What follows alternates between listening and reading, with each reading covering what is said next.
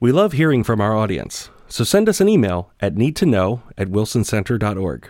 As you can see from our shows, we host a broad mix of expertise here at the Wilson Center. So maybe you have a burning foreign policy question you think we can answer, or an idea for a foreign policy topic we can cover. We'd love to hear from you. needtoknow@wilsoncenter.org. Welcome to the Need to Know podcast from the Woodrow Wilson International Center for Scholars. I'm your host, Aaron Jones, bringing you the best nonpartisan information from our experts that you need to know.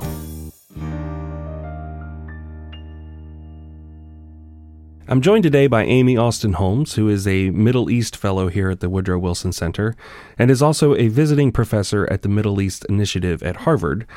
And we're going to talk about Syria today and Turkey and the Kurds and everything going on in the Middle East. So this is going to be a conversation that runs a little longer than our normal podcast. So I'm going to split it up and we will have two conversations with Amy. Amy, thanks for being here. Well, thank you for having me. So, Amy, this has been going on for a little while, and we haven't had anybody on the podcast yet to talk about it, and maybe that's a good thing, because some things have settled down. The situation, although it is still fluid, maybe we can understand some of the finer points of it. Help us understand where we are today. The president said that we're pulling out. Turkey invaded the Kurdish regions.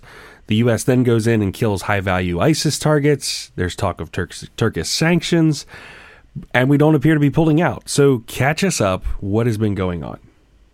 So you're right. So it seems more than a month ago, but it actually, because so much has happened, but it actually was just 1 month ago, approximately on October 6th, when President Trump and President Erdogan had this phone call where Trump agreed to withdraw U.S. forces from a part of northern Syria.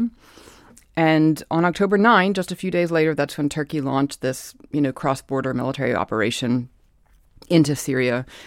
And that has led to very quickly, already within the first few days, and now it's been a month, we estimate approximately 200,000 people have been displaced. So it's led to huge numbers of people fleeing from their homes. Turkey, of course, says that they're going after the YPG, they're going after, combatants, but in fact, it has affected the civilian population as well. That's something, important. Who are YPG? So the YPG are the Kurdish component of the Syrian Democratic Forces, the SDF, who we've been partnering with since about 2015. They've been our main partner force in northern Syria to defeat the Islamic State. And, I've actually done a survey of the Syrian Democratic Forces. It was published here with the Wilson Center, where I showed how, from 2015 until now, 2019, the SDF has grown and expanded to now include in the rank and file fighters, the majority of them are actually now Arabs. Because when they liberated cities like Raqqa, Deir ez-Zor, Manbij, Tabqa from the Islamic State, those are predominantly Arab cities. And so they incorporated Arabs into the SDF. And so now it's a predominantly, the rank and file are predominantly Arabs. And for example, the liberation of Baghouz, which was this last city that was liberated from the Islamic State back in March, we believe 80% of the fighters there were Arabs. So I'm just pointing this out because, unfortunately, people still talk about the SDF or they talk about this conflict as one just involving the Kurds, or we talk about them as a Kurdish force, but that's actually not accurate. So the leadership are still predominantly Kurds because it started out as this Kurdish, armed group, the YPG, but the majority of the rank and file are actually Arabs. And so it's not just a conflict between Turkey and the Kurds, but it's a conflict between Turkey and this diverse population in northeast Syria, which includes Arabs, it includes Christians, there's a Syriac, Assyrian, Chaldean. There are even some Armenians in northern Syria. So when you say Arab, you're saying they're Arabs from the community there in northern Syria. That's right. They're not coming from other areas of the Arab world. They're coming mostly from Syria? Exactly. Okay. Because, the SDF control approximately 1/3 of Syrian territory. I mean, so it's the north and the east. And so it extends all the way down to Deir ez-Zor. but also Raqqa, Tabqa, Manbij, and there are predominantly Arab cities that have, and so that's why the SDF is now.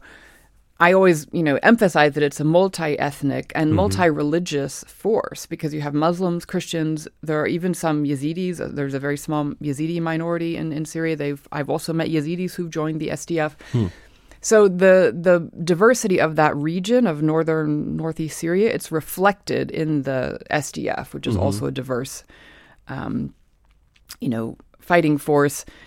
The region directly along the border to Turkey, of course, historically it's been predominantly Kurdish, and so they've been affected now by this Turkish incursion. So what is Turkey trying to do there?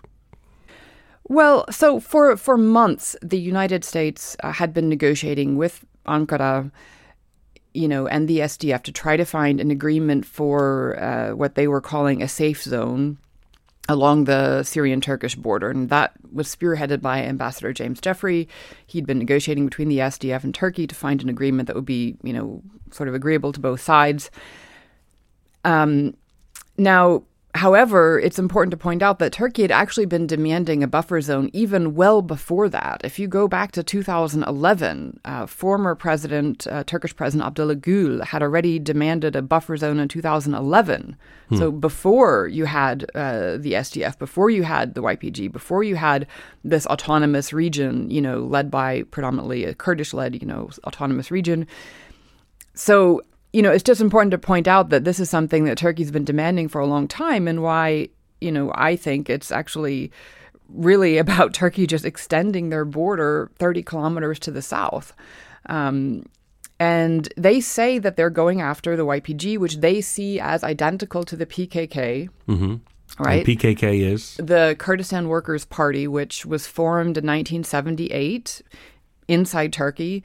One of the founders was Abdullah Öcalan. He actually left Turkey and spent about 20 years living in Syria. So Hafez al-Assad had, given him sanctuary as a leader of the PKK inside Syria. And then he was, after 20 years, he was kicked out of Syria and captured, and now he's being held in a prison in Turkey in isolation. But in any case, Turkey believes that the YPG and the PKK are identical. And this is why they say they have to, destroy this region, this strip of land in the north, because they see it as a place where the YPG is going to, threaten Turkey. But my point is that they've been demanding this even, well before that, well before you had this, autonomous administration that was set up. So this gets to the obvious distinction that not all Kurds are just Kurds, which I think sometimes in the American mind, it's hard to keep track of the different groups. So help us to understand kind of who in the Kurdish sense are allies to the U.S. And who are the ones that we're kind of wary of, and who Turkey is. I guess you said Turkey kind of lumps them together. Help us to understand the distinctions. Well, the YPG, as I said, is the Kurdish component of the SDF, and they, however, have been working with Arabs, Christians, Yazidis. There's even a small Turkmen minority inside Turkey that's part of the SDF. And what I think is extremely worrying is that you have some of these Christian communities in northern Syria, for example, around Tel Tamer. That's a historically Assyrian Christian community that was targeted by the Islamic State back in 2015. And there were, I think at that time, like 220 Assyrians were kidnapped by the Islamic State. Both the State Department and the National Security Council spokesperson condemned that. And now what we're seeing is that Turkey is aligning with some rebel groups, including Ahrar al-Sharqiya, and they're using those Turkish-backed groups in this intervention now in Syria. And those groups are targeting some of these exact same regions that were targeted by the Islamic State in 2015. So that's very worrying. Now, because we're seeing essentially this Christian community that was targeted by the Islamic State back in 2015 now being targeted by Turkish-backed Islamist groups. Now, to answer your question, Turkey does not distinguish between the YPG and the PKK. They say they are identical, right? But I'm getting the sense from what you're telling us that the YPG is more moderate. Well, yeah. Is it safe to characterize it that way? Yeah, and the YPG is, part of the SDF, which has been fighting against the Islamic State, not against Turkey. I mean, that's okay. I mean, so they've been fighting, within Syria to defeat the Islamic State, and so they have. That's been their entire, that's what they've been doing for the past 5 years now. And over 11,000 members of the SDF were killed. They've paid a huge price. I visited many of the cemeteries in the region. So we've had this kind of working relationship with the YPG. Right. Now, the PKK, am I correct that they're on our terror watch list? That's correct. Now, so it's important to point out here because when Manbij, for example, that's a city that's also under the control of the SDF, but it's west of the Euphrates River, okay? Turkey had been demanding several years ago, that there are PKK in Manbij and wanted those, PKK militants to leave Manbij, and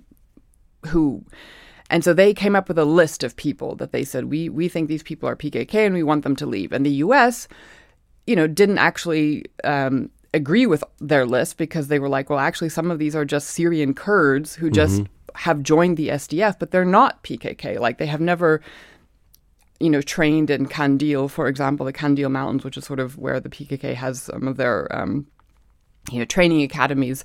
And so there was a vetting process or a negotiation where they went through one by one individuals and said, look, this person's not PKK, they're just Kurdish, Really, one by one? Well, that was one of the things that happened at the time of the Manbij operations. And so this long list that Turkey had come up with was eventually whittled down to a relatively small number of people.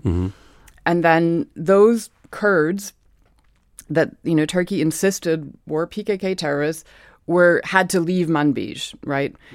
But my point is that Turkey has never made any kind of a distinction like that now. So they, instead of saying, here's a list of people that we think are terrorists, can you please remove them from our border? They just say all of the YPG are terrorists and all of the YPG should be removed. And they do not even distinguish, not only do they not distinguish between different Kurds, Kurds who are, let's say, part of the PKK and Kurds who are not, They also don't even distinguish between Arabs or Christians who also, live there and are also part of the SDF. So, and I think they're doing this because it's not in Turkey's interest to say, we acknowledge that some of the people that have been cooperating with the, that are part of the SDF are Arabs and Christians, and they just, sort of try to characterize them in a very blanket, with a sort of blanket, accusation of all being terrorists, and they all have to be removed. And, that's extremely problematic because, I've met many of the people there, including Christians and Arabs who, they are not Kurdish. They do not even speak Kurdish. And yet they're being essentially accused of being painted PKK. with the same brush. Wow. I mean, it's just absurd. It's completely absurd. Do you see what I mean? And there are some Christian communities, they live like 1 mile from the Turkish border, 2 miles from the Turkish border.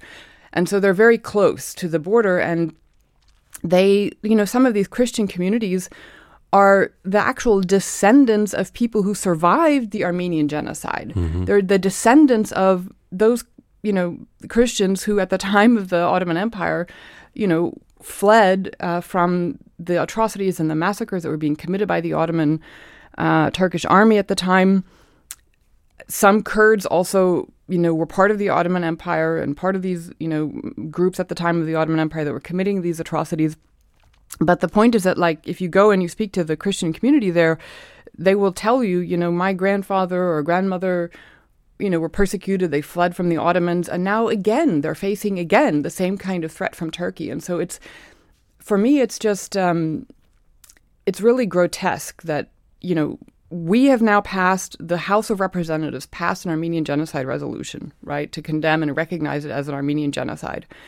At the very same time, we're having descendants of some of those Christian communities again threatened by Turkey, including in some of the exact same locations. So Ras Al Ain is one of the regions, one of the cities that Turkey and Turkish-backed rebel groups have now invaded and essentially occupied. So they didn't get this whole strip of land that they were demanding, but they got a strip of land between Tel Abyad and the Ras Al Ain that essentially was ceded to Turkey, or where they were told, okay, you can come in, but only stay between these two cities, Tel Abyad and Ras Al Ain. But one of those cities, Ras Al Ain, if you look at a map, for example, of where the Armenian genocide, the sites of the locations where the actual massacres and deportations took place, Ras Al Ain is one of those places. And it is once again now, under the control of the Turkish military and Turkish-backed rebels. And it's, so I think it's just important to point out that there is, if we, in the United States, think that, the Armenian genocide should be condemned and we recognize it as a genocide, then we should also be concerned about the current situation with these very vulnerable Christian communities. We're going to take a break right here, and we will have the remaining part of our conversation in the next episode. This is just so good that I just don't want to stop in the middle of this just for the sake of time. I want to make sure that we get everything in that we want to talk about. So we will be back with more with Amy Austin Holmes.